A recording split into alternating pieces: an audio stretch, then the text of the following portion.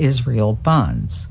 Pennsylvania Treasurer Stacey Garrity, a Republican, said state treasurers of both parties have invested in Israel bonds for more than 30 years. For WPFW News in Washington and WBAI in New York, I'm Sue Goodwin.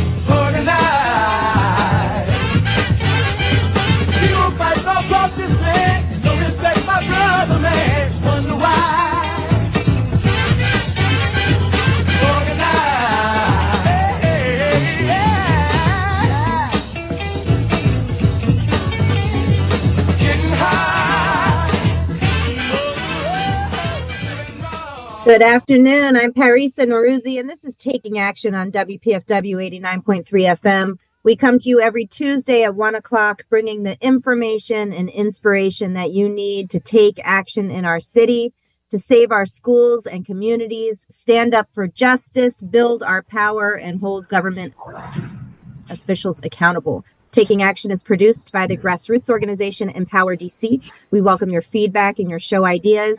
You can call Empower DC at 202-234-9119. And before I introduce my guest, I want to thank all of the listeners who've been contributing to the winter pledge drive, keeping this important station on the air, 47 years and counting. We need WPFW. It's an important institution that lifts up the voices of DC residents on critical issues, keeps our culture moving with wonderful music programming, and we hope that you will continue to support this station and keep WPFW going 47 more years. Consider becoming a sustaining donor.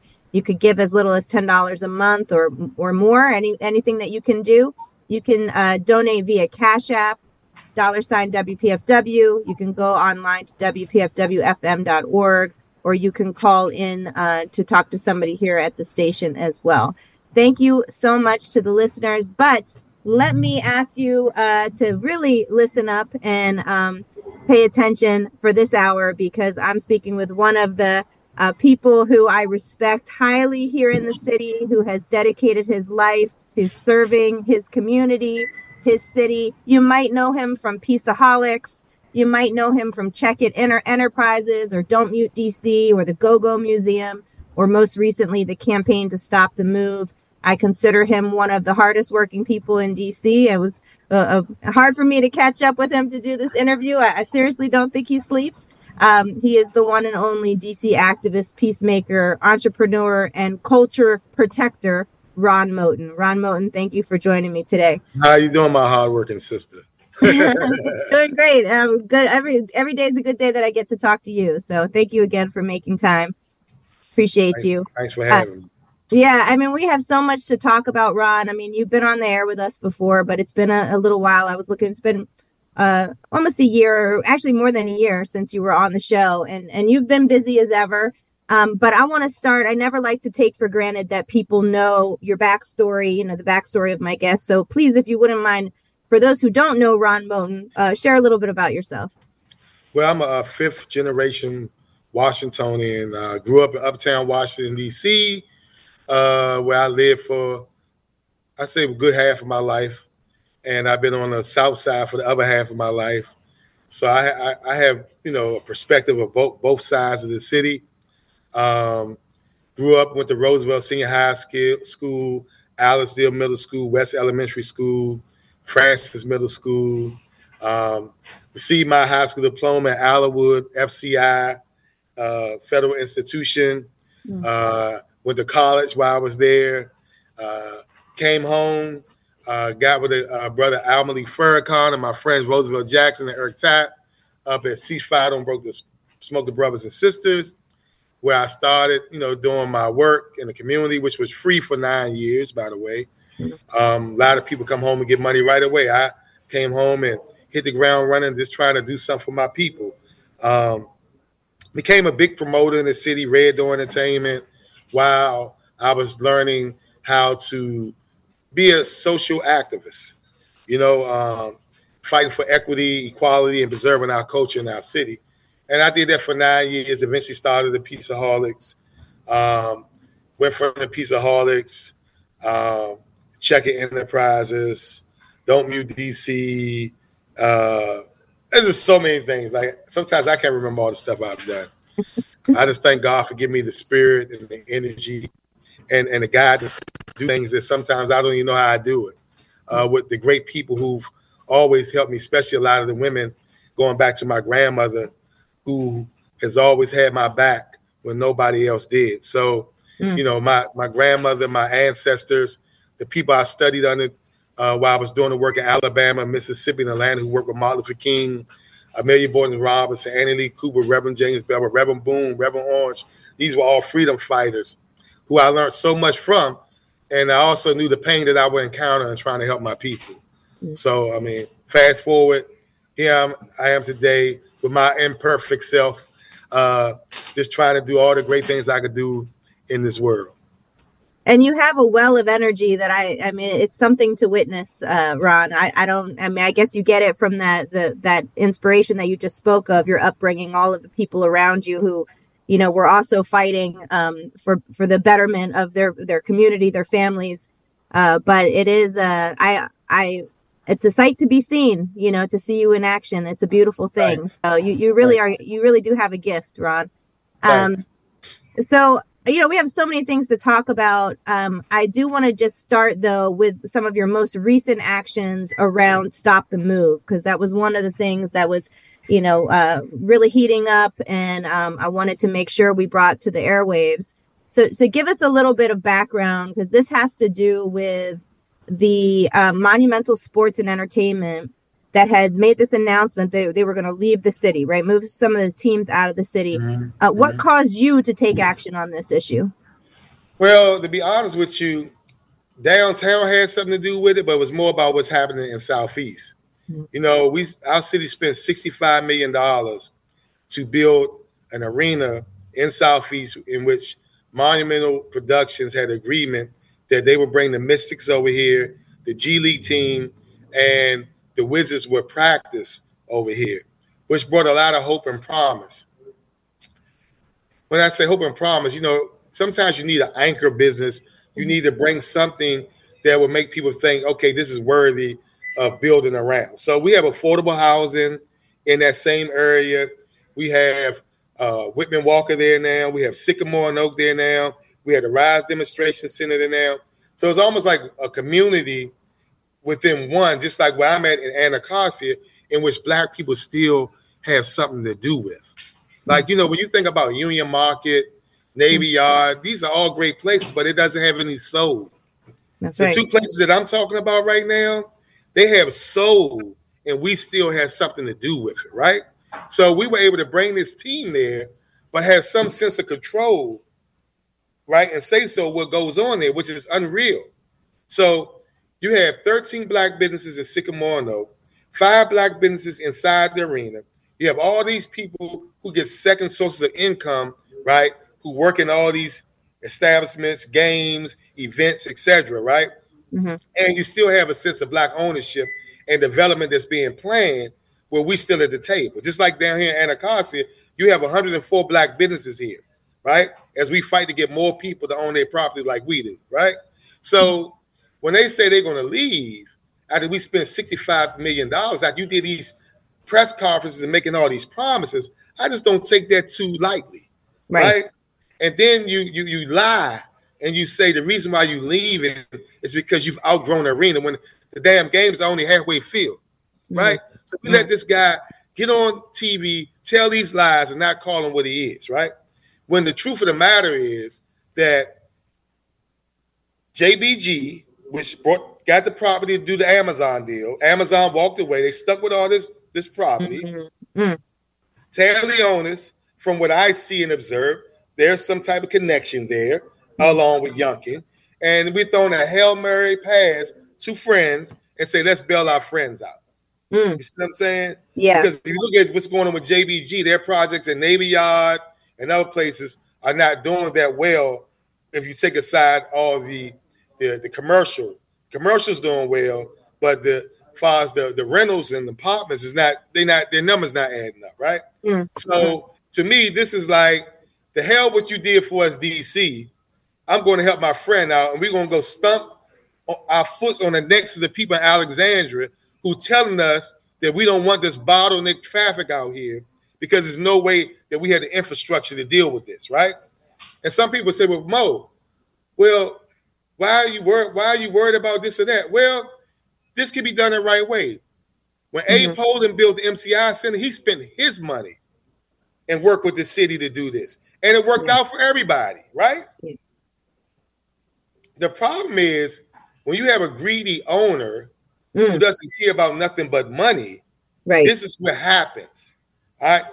The Washington Capitals, they win the Stanley Cup. The coach comes and asks for a raise, $300,000, for what I understand. And then you fire. They haven't won nothing since. That's what you're dealing with. But I mean, it's interesting to me because we have a few different stadiums and arenas in the city where the city has put a lot of public money. The baseball stadium, the Audi Field. Now, of course, there's a push to create a football stadium at RFK. And from my observation, it seems like these sports owners are, always sort of, trying to get the cities to compete with each other and, kind of extorting the cities to give them more. And it was interesting because as soon as they made this announcement, the mayor was offering them $500 million. I don't know where that came from, $500 million to stay. But like you mentioned, the greed factor, I understand that there's a $2 billion plan on the table for this entertainment district in Alexandria that would include restaurants and housing and all of that. So it's like the sports team now getting into the development arena and really being part of this massive, development project. And like you said, like, who cares about DC? We already made our money on DC, right? And now we can walk around to the next thing. But I do think we have to, think critically about, okay, so then why is the city working so hard to get another stadium, for instance, that Well, I would say this. I wouldn't rush to judgment because I think some of the people who are part of this new team have some connection to our city. And then some of the people who are part of the team, like Magic Johnson, they've always thought about investing back into the people. So I think that there could be some negotiation where it's not just like a straight all or nothing rape in the city type situation, because that's what these guys do. They rape us and then leave us. You know what I'm saying? So I would wait and see how that plays out. I do know that when we had our football team, they brought money to our city. They did bring money to our city, and they gave us a sense of pride that we haven't had in a long time. These Washington. Go ahead, Ron. No, you go ahead. Oh, I was just going to say, I think you're right that there's a way to do things that you make sure that it's going to benefit the people, right? I mean, I don't know that much about sports. I know that there's one football team in the nation that's publicly owned, right? And then I guess somehow they outruled that's not allowed anymore. But again, if you're pouring millions and millions into something where they can just up and leave, that's a problem. And a lot of people would say that also. I mean, I've seen the economy, the sort of the reports that show there's some money that comes to the city, but does it equal the amount that we invest in, especially when some of the jobs are part-time jobs or don't have high wages and things like that. Well, part of the problem with so let me say this: downtown, they do benefit from the arena, not as much because of crime and other things that have pushed people from coming there to the degree that they used to come. But part of the problem with downtown is Terry Owens runs the arena, and he's terrible. They do a terrible job of running the arena. They don't attract acts. They don't attract nothing, right? So if the right people were managing the arena, they make more money off the Capitals games and the concerts than the bum Wizards. The bum Wizards are not bringing the restaurants nothing right now. It's the Capitals and whenever the concerts happen. That's where the money comes in, right? Yeah. If we get a winning team, it's a different story. But, I mean, these are C-League players they have on the Washington Wizards right now. Not B-League, okay? So have they responded to you at all, Ron, directly? Has Leonsis responded to you? So people try to talk to me, but I want to talk to Ted. You know, I'm not a little guy. I don't talk. Like, if you respect me, we can meet and talk. But he for some reason, couldn't meet with me. So I don't want to meet with second in charge. I want to meet with the guy who's making the decisions. So he didn't. So we just, we go to war. I'm willing to sit down and talk with him anytime about why I think he should stay in the city and do my people right. Right? Because, that's what it's all about. It's not about going back and forth and it's about coming to a resolution. All we want to do is come to a resolution that benefits DC, Maryland, and Virginia. And that is to keep it as it is and build it up. Like I was telling people in Alexandria, we come out there and spend plenty of our money in Alexandria, Pentagon City, etc. Right? So don't let them play us against each other because nobody's going to win with the move if it happens. Yeah. DC's going to do something that's going to compete against Alexandria. Then Alexandria's not going to make their numbers because no matter what happens, downtown is going to dump $500 million downtown. It's coming. Yeah. So it seems like that seems to be the mayor's number one priority right now is downtown. And I wonder what your perspective is on that. You mentioned that one of the talking points around moving out of Chinatown is the crime. Now, crime is something that you have been involved in trying to resolve for decades now, tracking and understanding the real forces at play. So give us, from your perspective, what is happening now? Like when you started Peaceaholics, you were intervening in some of the neighborhood disputes. You were able to reach some resolution. What has evolved? How has the crime evolved from that time to now? So it's so much. There's so many moving parts. This one is hard for me because I know we don't have to be there. Some of it's policy, some of it's politics, some of it's corporate greed, like the makers of this game, Grand Theft Auto. I don't know if you remember when I wrote an op-ed in 2006 in the Washington Post saying what this game was going to do to the mentality of our children. And right now, almost 20 years later, it's built up to a thing where we're doing Grand Theft Auto in real life, right? The music, you had the last, I say 12 years of music that's basically been programming our young people about using drugs, smoking weed, and guns, right? And sex. That's it. Nothing's cool about anything that's uplifting our people, our community. If they all being programmed, then you have more broken households where they're not two parents working together. Then you have a school system in many cases that are failing our children. So you put all those things in the pot. Right. And then you have people that came into our city after we had something that was working, destroyed it because of politics. And then you had legislators that came in and made people think that no matter what children do in our community, there shouldn't be any consequences. Now, when I say consequences, does that mean that you just lock people up? No. What I'm saying is, if I know a young person just carjacked somebody, how do I release that young person in the community without doing an assessment, a thorough assessment, which you're not doing in 24 hours, to see why he carjacked somebody? Did he carjack because he had no food on the table? Did he carjack because he had a mental health? Did he do it because it's wannabe syndrome? Or is he just a badass child, right? Once you do that assessment, then you can put something in place to ensure that the community is safe and that he's safe and we got him on the right track. Right. We had things like this in place where if a child committed a violent act, and we had to fight the system on this, right, that he would have a case management 1 to 5, not 1 to 25. So when we start talking about these households, as you know, you worked in different places where you like, I know why the child don't want to go home, right? That case manager was like a surrogate parent that fill in that gap. Then he had a mentor that took them place. We took them out of town. When the situations arose with them in other neighborhoods, we were there to mediate. You know what I'm saying? We did the curfew check to make sure they made their curfew. We made sure they went to school. We did all these things. And when you release somebody into that, then we have no problem with you releasing them. But these people, like, it was guys who I knew were killing people. Like, no, please don't release him right now. Let's keep working with him. They got this going on. They were just throwing them in the community, right? Mm-hmm. Now, 12 years later, most of them are dead or locked up for murder, right? None of these people go see them anymore, right? None of these people are advocating for them, right? And now we have a culture of violence in our community. Mm. It's a culture of violence. Yeah, yeah. The coolest guy on the block right now is the guy with the biggest gun, not the smartest guy. Right. Yeah. Young people steal cars right now.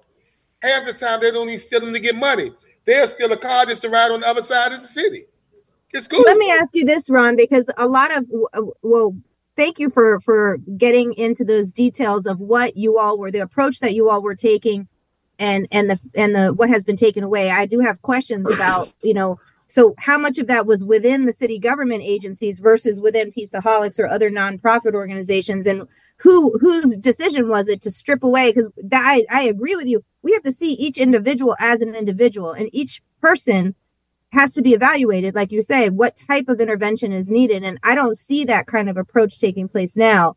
Was there a legislative? No, we had a contract with the Department of Employment Services that did that. And I tell you this, you remember the South Capitol Massacre? Yes. Mm-hmm. That was one of our boys that did that. And what happened was DYRS released him to the community before we even knew about it. Mm-hmm. When we got him, he already committed the crime. I see. We found out about it, took him in, and turned them in. Mm-hmm. But my point is, that's how serious this third-party monitoring and having some infrastructure in place for children who commit these type of crimes.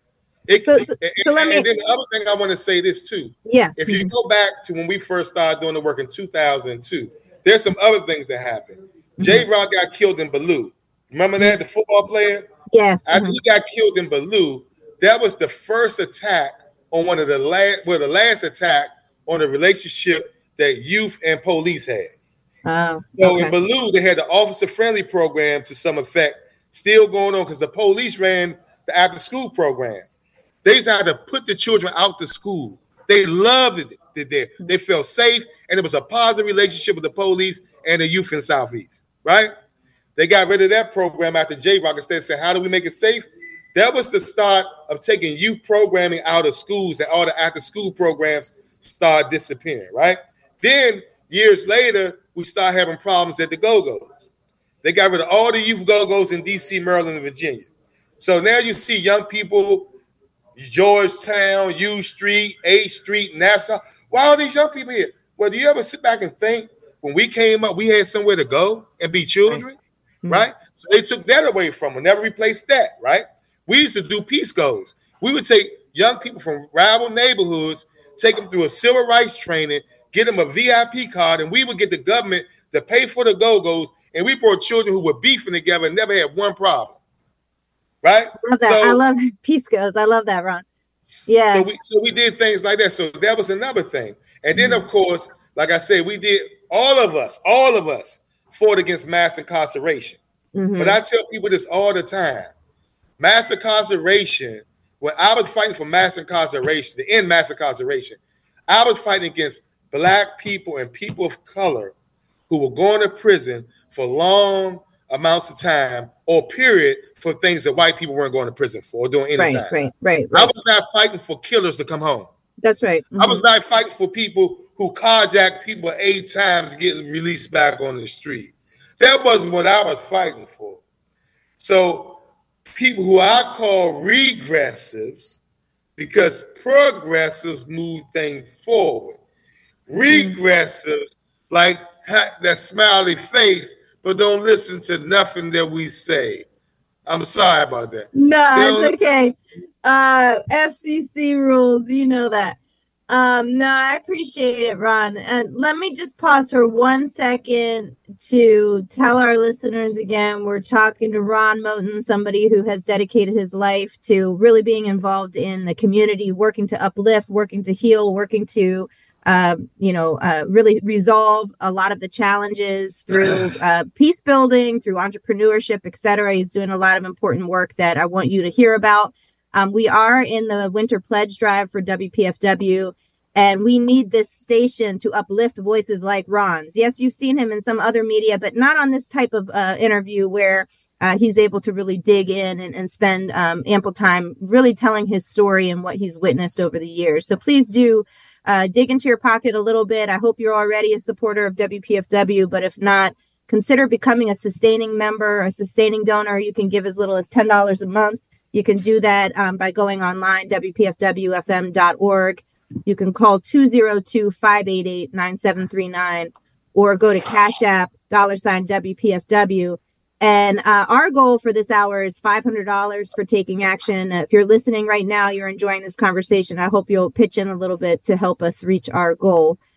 Ron, the first time I ever heard of Peaceaholics was when you did a protest. I saw it on the news when you did a protest at Best Buy about the video games that you were just mentioning. So I think, you're right. You saw something coming and you're seeing the outcome of it. And I wonder, though, the other thing that's taken place during this time is the rapid gentrification of the city, the displacement of tens of thousands of Black residents. Do you also feel that that young people today may feel that their city doesn't love them, that their city doesn't want them anymore? Is that a factor at all in your mind? Oh, absolutely. I tell people all the time, I can dump 1 million guns on the street, but if I change people's mentalities and give them something to live for, I ain't got to worry about guns.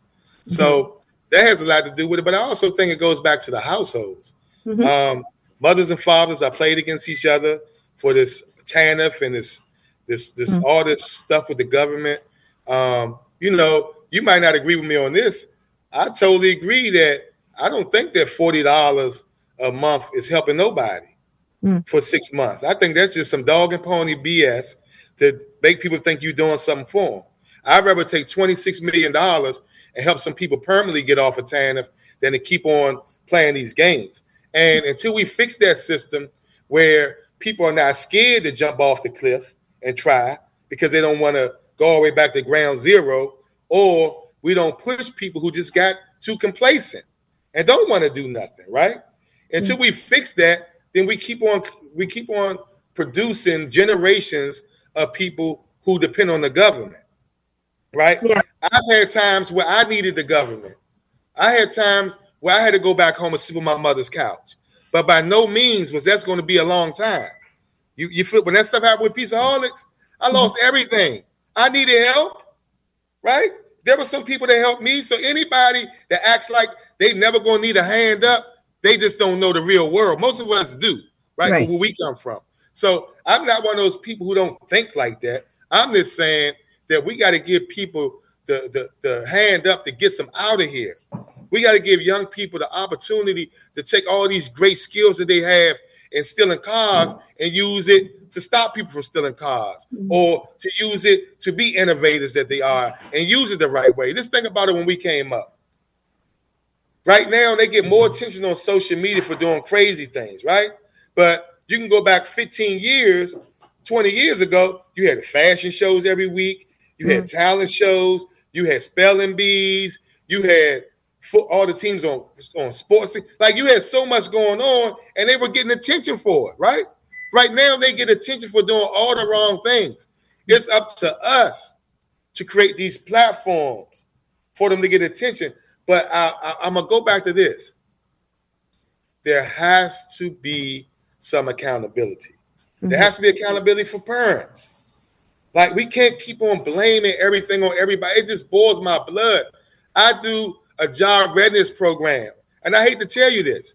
If I don't screen the program, out of 25 people, only 8 going to want to go to work, because that's the way the system is set up. They are taught to go from program to program to program, and we're going to keep it real. That's the mentality. What do you think that there's also a mental health kind of component there in terms of hopelessness or depression, or, you know, something that, because I think you do have to be driven, right, to overcome. It's not like it's easy to do an entrepreneurship program or do a job readiness program and then just get into a job that's going to pay you well, right? Like, you're going to have to be driven to do that. You're going to have to find that fortitude within yourself. And if you're somebody who's struggling with depression, let's say, and I say that, you know, because we also had a conversation, I heard you also on one of your lives talking about marijuana, right? And the role that marijuana is playing possibly as a barrier to young people being able to you know, to really be successful in some of these programs. And I know, you know, from some of my own experience and just the people that I know, like, marijuana contributes to depression. If you're a depressed person already, you're trying to struggle, you know, to be driven and to find that motivation, and you're smoking weed all day, that's not going to help you. I don't know. What is your take on the mental health component? You know, once again, people got to get my book. Yes. I talk about all this in all my op-eds. I wrote an op-ed when David Grosso, who actually left DC government, became a lobbyist after he did his legislation. Black person when they did that, created legislation when it cashed in. There's been a whole big thing about it, but that's a whole nother story. But I asked him not to rush this bill because it has to have an education component in it for young people. I knew what was going to happen, right? What happened? You rushed the bill. Most young people didn't know, or adults, that you can't smoke it in public. Mm-hmm. So if you're smoking in public and I want to get you for something else, all I got to do is wait for you to light up a joint of weed. I go search your car, get you on the block. So after the bill passed, it was supposed to be to stop black people from going to prison. More black people were locked up after the bill passed than before. But you didn't hear none of these advocates talking about it after they got their little money for their marijuana, which it was all about from the beginning. It was never about keeping black people out of jail. It was about your regressives passing the bill so they can make money off of black people, okay? That's what that was about, okay? Then you go get a job, and you can't get the job because you can't pass a urine test. So they didn't change the policy with that before they passed the bill, right? So all these people go apply for a job, you got them hooked on marijuana, and now they can't get a job because they sprung out, right? So that's an issue. Then some people went from marijuana to Percocets to this to that. And the last thing I would say, which was my concern, marijuana is an expensive drug. It's highly addictive, all right? It's 40% THCs. In Jamaica, anything you sell over 13%, you get locked up for THC levels, right? It's highly addictive. They get hooked on it. And when they can't afford it, what do they do to get it? They commit crimes, just like what people do with any other drug. So we're not having these conversations. But these are the laws that these regressives rushed in my community, and now the community is paying the price. Then when you talk about the programs and people mental health, I agree. But let me say this. DC has more programs than anywhere in the country. Everybody envies us. But are they effective? Are they effective? They're not effective, whatever. Yeah. But we're putting more money out than anywhere. And you got places that have not a tenth of the programs that we have, and crime is going down.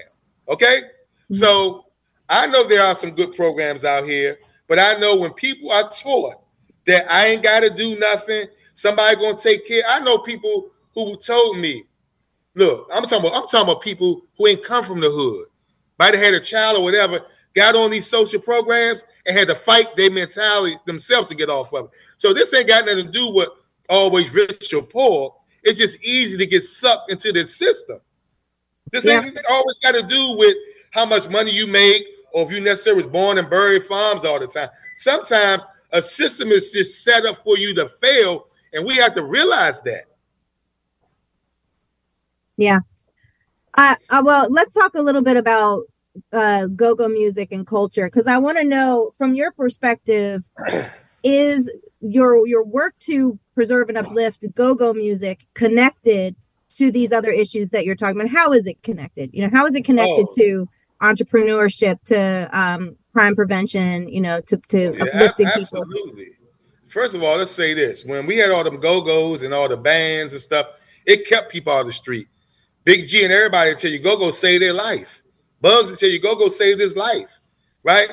So music and culture, whether it's music, arts, or whatever, it saves lives and builds people up, right? The creative economy is one of the ways that people of color have always survived, right? And loved each other, right? So one of the things about music, we have to understand that's our superpower. One of the main exhibits in the museum goes back to Africa, and it tells our journey with the music and the voice, which are the first two forms of communication, going through the Caribbeans, going through Central America, and then coming to DC, which is our journey, right?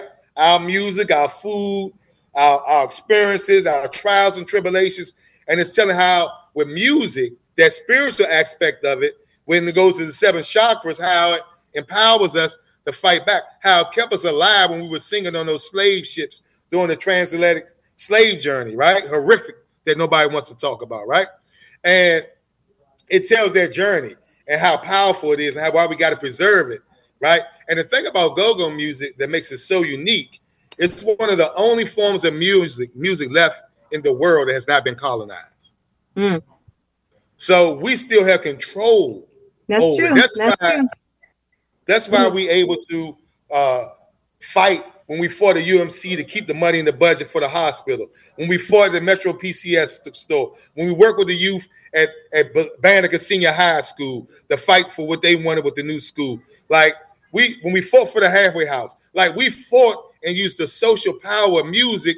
But guess what? I learned this from my ancestors. When I went down Alabama, Mississippi, I realized from my ancestors that the DJs did the same thing.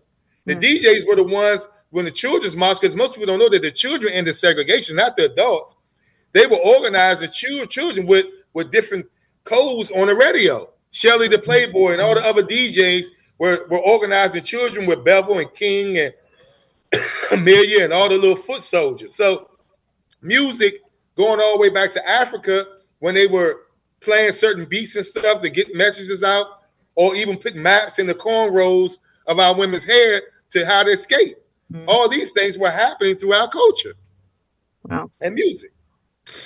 So you just came back from Cuba, right? I want to hear a little bit. Was that a visit connected to your work around go-go? And tell what are your reflections coming back from Cuba? Oh my God, it was one of the best experiences I ever had in my life. First of all, it's always good to see people do something with nothing. I mean, they've been under embargo for so long, and man, the cars over there that these people rebuilt, and you ride around, and the food is delicious. With all they going through, how they love you, and they're so nice, and the culture and the art world is just magnificent. So it was so funny. The Future Band was doing a class teaching them how to play go-go, and the young lady, I forgot her name, but she's a Grammy Award-winning percussionist. So it always this thing when some people who play from the Latino community, they was like, y'all playing wrong. Y'all play with your cup. We play with our fingertips, right? So it's like, okay, that's how y'all play. That's how we play. Yeah. So she was like, oh, I see you play like this. So she went up there and started playing the go-go the way we play. And it was like an exchange. And it was so the vibe and the people were jumping up and down. And then they loved the bounce beat even more because, they play the Rollertons out there, so it was just amazing. Like from the conversations to the 4 performances at all the different venues. And they want us to come back and do a go-go festival out there. Yeah. Oh, wow. Yeah. That's beautiful. I have noticed that there's been a couple initiatives where some of the DC-based go-go bands have traveled to Ghana, I believe. Yeah, a couple places. I think that's beautiful. Yeah. What's your vision? What's your hope for how that type of exchange will evolve? What do you hope? Well, I want to work with the Goba Exchange and other people to keep on connecting Black and brown people throughout the world through music, arts, and culture so we can empower, uplift each other, and love each other. And, everybody loved it. Black, white. It was like music is the only thing that can bring people together right now. Music brings people together who normally can't come together. That's and then in the midst of that, you had to get your messaging and the spirituality component into that. Like we don't do no events without a conversation. Everything that we do at the museum or Don't Mute DC, we always have a conversation with it. We try to make sure we're educating people on something or bringing people together around something.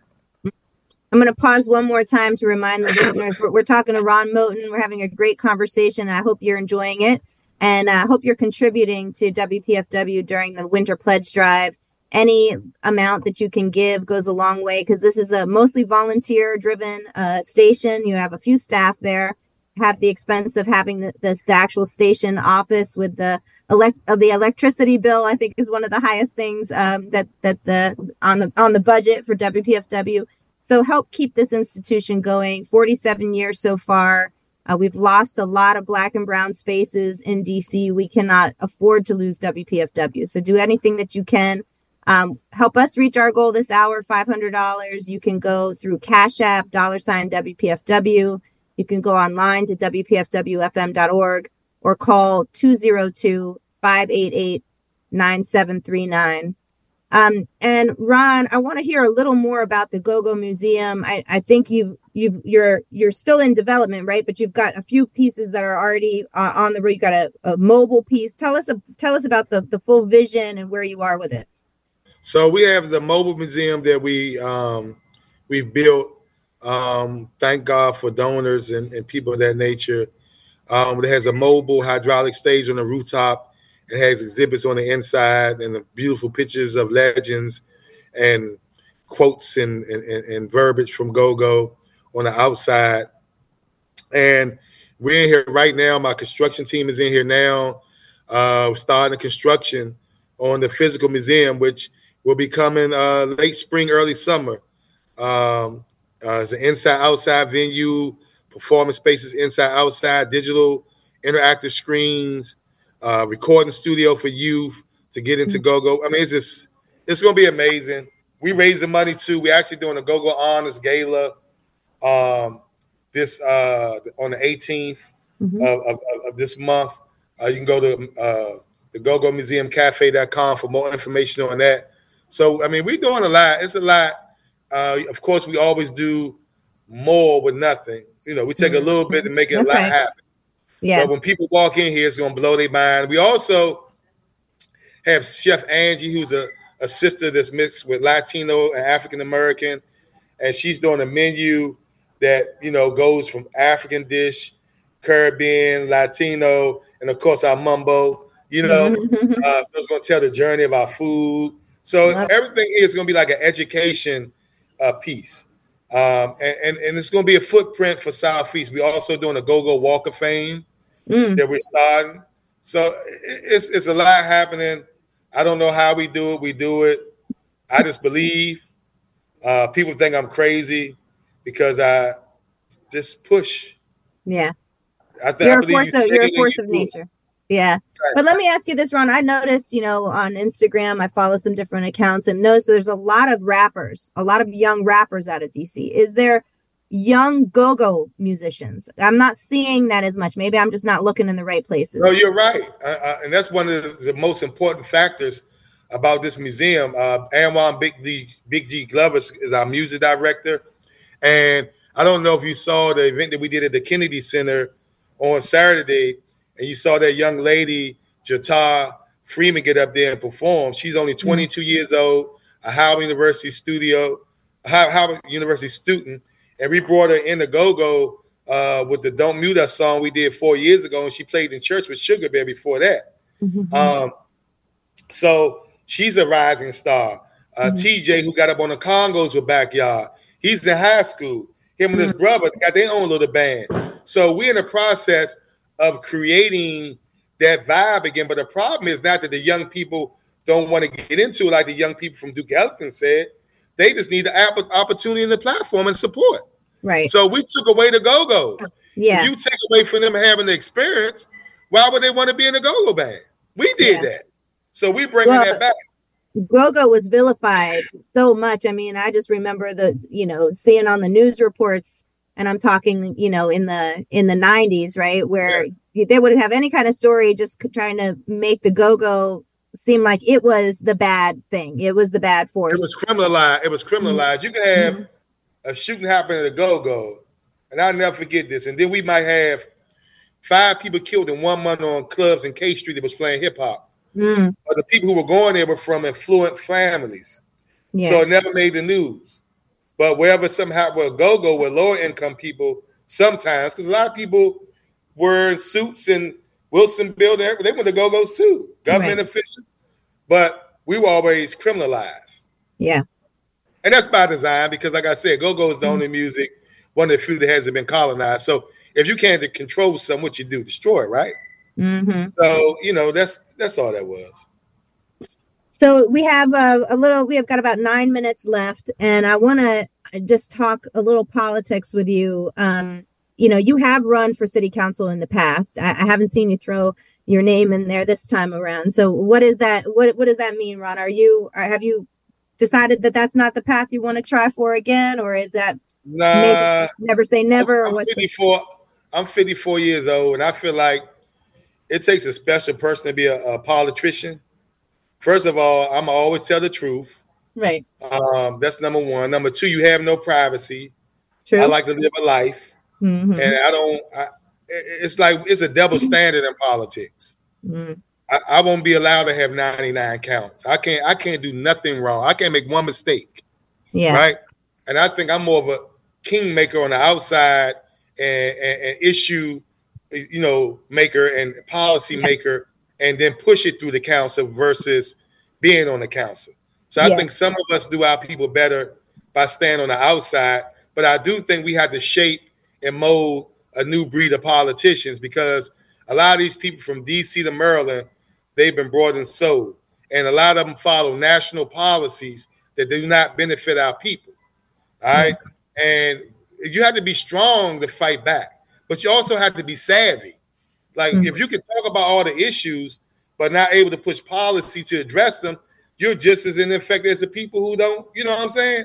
So there's a certain savviness with being a politician, and everybody doesn't have that skill set. Right. And you have to have the best team. And I think I've seen that be the downfall of some people as well, because one individual, is not going to be able to do everything themselves, but if you don't have a good team.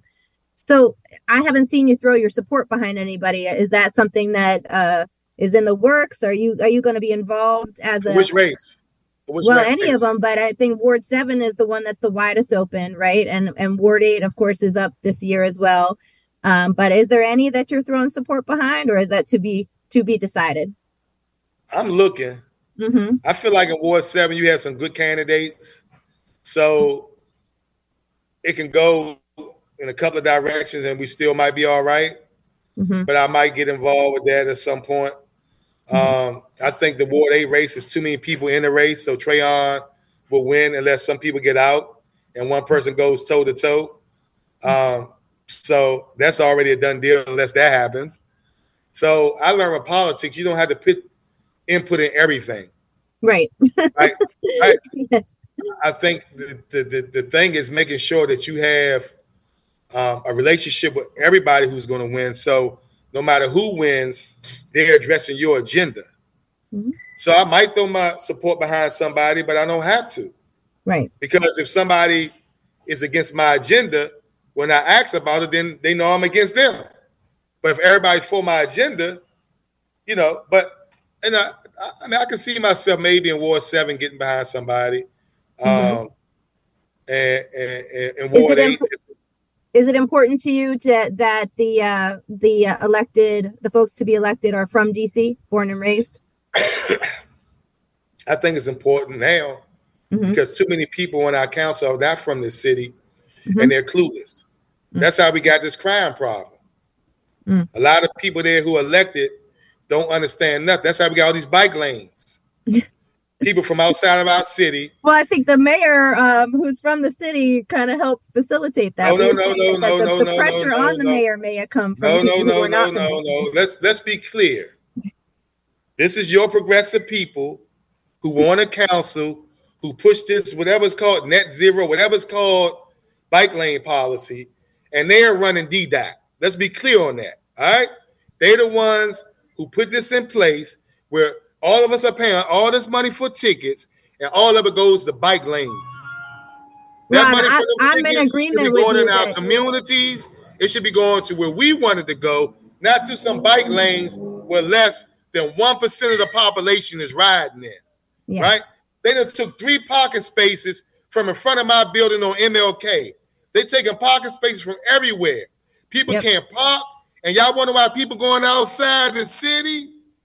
Y'all push the money outside the city with this dumb stuff that comes from people who do not live in our city, who do not talk to us, and they push this garbage down our throats.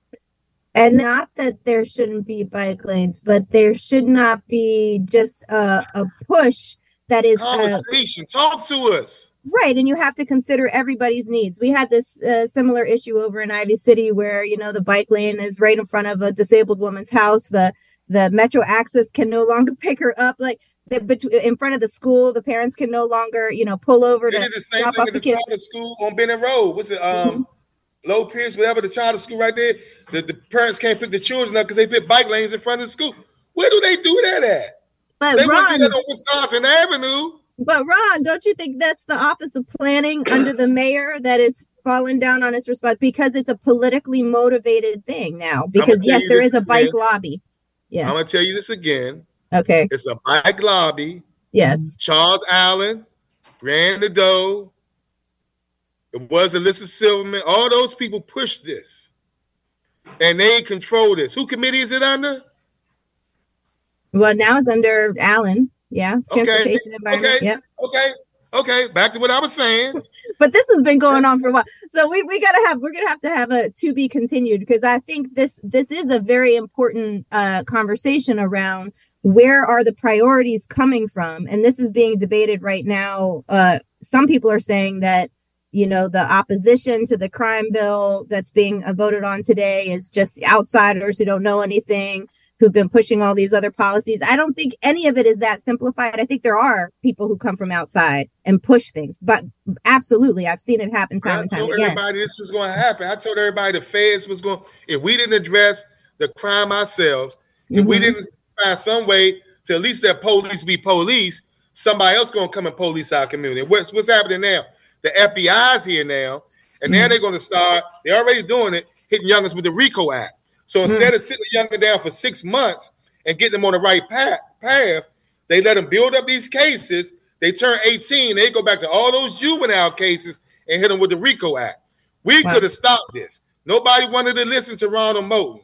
I told them, if we don't address it, if we don't start holding some people accountable, now everybody's feeling it. Ain't just black people feeling it now, right? People are going to be held accountable, and they're going to shut it down.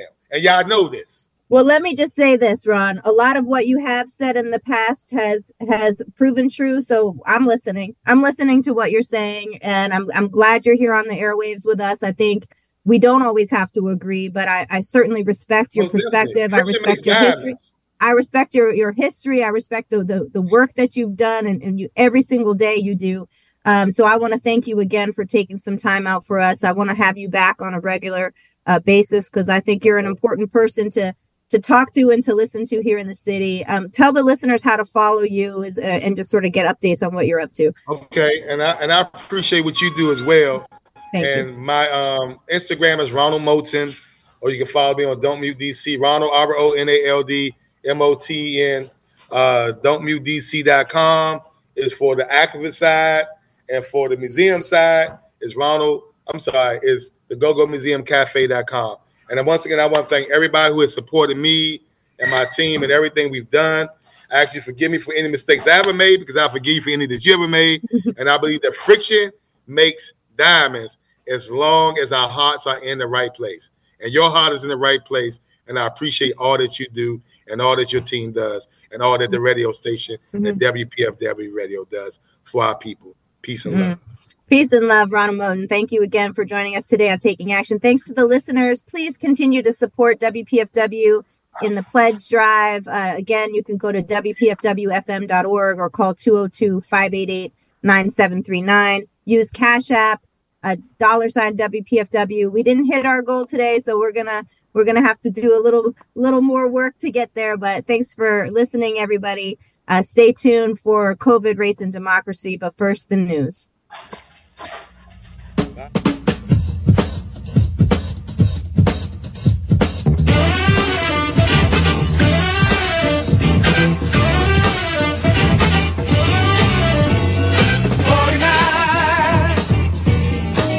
Big announcement. Home Rule Music Festival in partnership with WPFW presents an electrifying evening of music, culture, and community. Join us on Friday, February 23rd at Songbird Music House for the Home Rule Music Festival launch party and concert. Doors open at 7 p.m. Event starts at 8 p.m. Songbird is located at 540 Penn Street, Northeast, Washington, D.C. Special performances by the legendary Plunky from Oneness of Juju and the dynamic Brandon Woody's Up Indu. Plus, don't miss the exclusive screening of the captivating Blackfire documentary. Tickets are available at songbirdDC.com. That's SONGBYRDDC.com. CD Enterprises presents Grammy Award-winning jazz singer and songwriter Gregory Porter live in concert, February 25th at the theater at MGM National Harbor. Tickets are available now at mgmnationalharbor.com. Don't miss this generation's most influential jazz sensation, Gregory Porter, live. WPFW, building a better world, one broadcast at a time.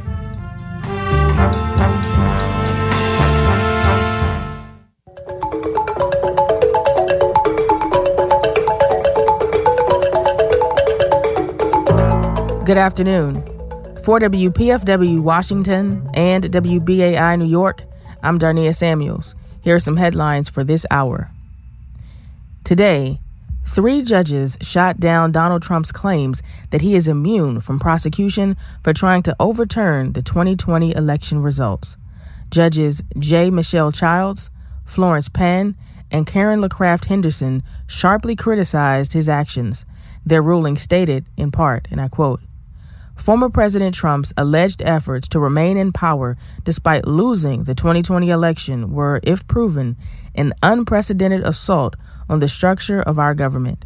He allegedly injected himself into a process in which the president has no role, the counting and certifying of the Electoral College votes, thereby undermining constitutionally established procedures and the will of the Congress." End quote. Therefore, Donald Trump can go to trial on charges that he plotted to overturn the results of the 2020 presidential election. Since 1961, Amnesty International USA has fought to protect human rights as the world's largest grassroots human rights organization. The organization has released a new report about the Israel-Hamas war, saying that Israeli forces have displayed a, quote, chilling disregard for Palestinian lives. They detailed that the army has been carrying out unlawful killings of civilians in the occupied territory of West Bank, which should be investigated for possible war crimes. Amnesty International investigated 4 separate cases of violence, including an Israeli raid on a refugee camp that began on October 19th and went on for at least 30 hours as Israeli forces stormed dozens of homes, cut off water and electricity to the refugee camp, destroyed infrastructure with bulldozers, and blocked 2 ambulances from reaching injured residents. At least 13 people, including 6 children, were killed in that raid. The United Nations reports that since October 7th, at least 360 people have been killed by Israeli forces in the West Bank, including 94 children. To your local news, in New York City, the largest single-day bribery takedown in the history of the Department of Justice took place today. At least 70 employees of the New York City Housing Authority, or NYCHA, were arrested today in a federal corruption investigation. Officials say that from 2013 to 2023, dozens of current and former employees of NYCHA demanded $2 million in bribe money from contractors in exchange for giving out more than $13 million in work at NYCHA buildings. Contractors who failed to pay a kickback were cut out of work. Officials announced that superintendents accepting and extorting bribes for contractors had become business as usual, occurring in almost 100 NYCHA buildings across all 5 boroughs, which is nearly 1/3 of all NYCHA buildings. NYCHA is the largest public housing authority in the country, receiving more than $1.5 billion in federal funding every year. and providing homes to 1 in 17 New Yorkers. To the D.C. area, could a casino be coming to another wealthy suburb of the nation's capital? Today, a Virginia Senate committee said no by rejecting a bill that would have allowed Fairfax County to hold a vote on building a casino and conference center in Tyson's Corner, a neighborhood that is currently home to high-end retail and office development. Though this committee vote effectively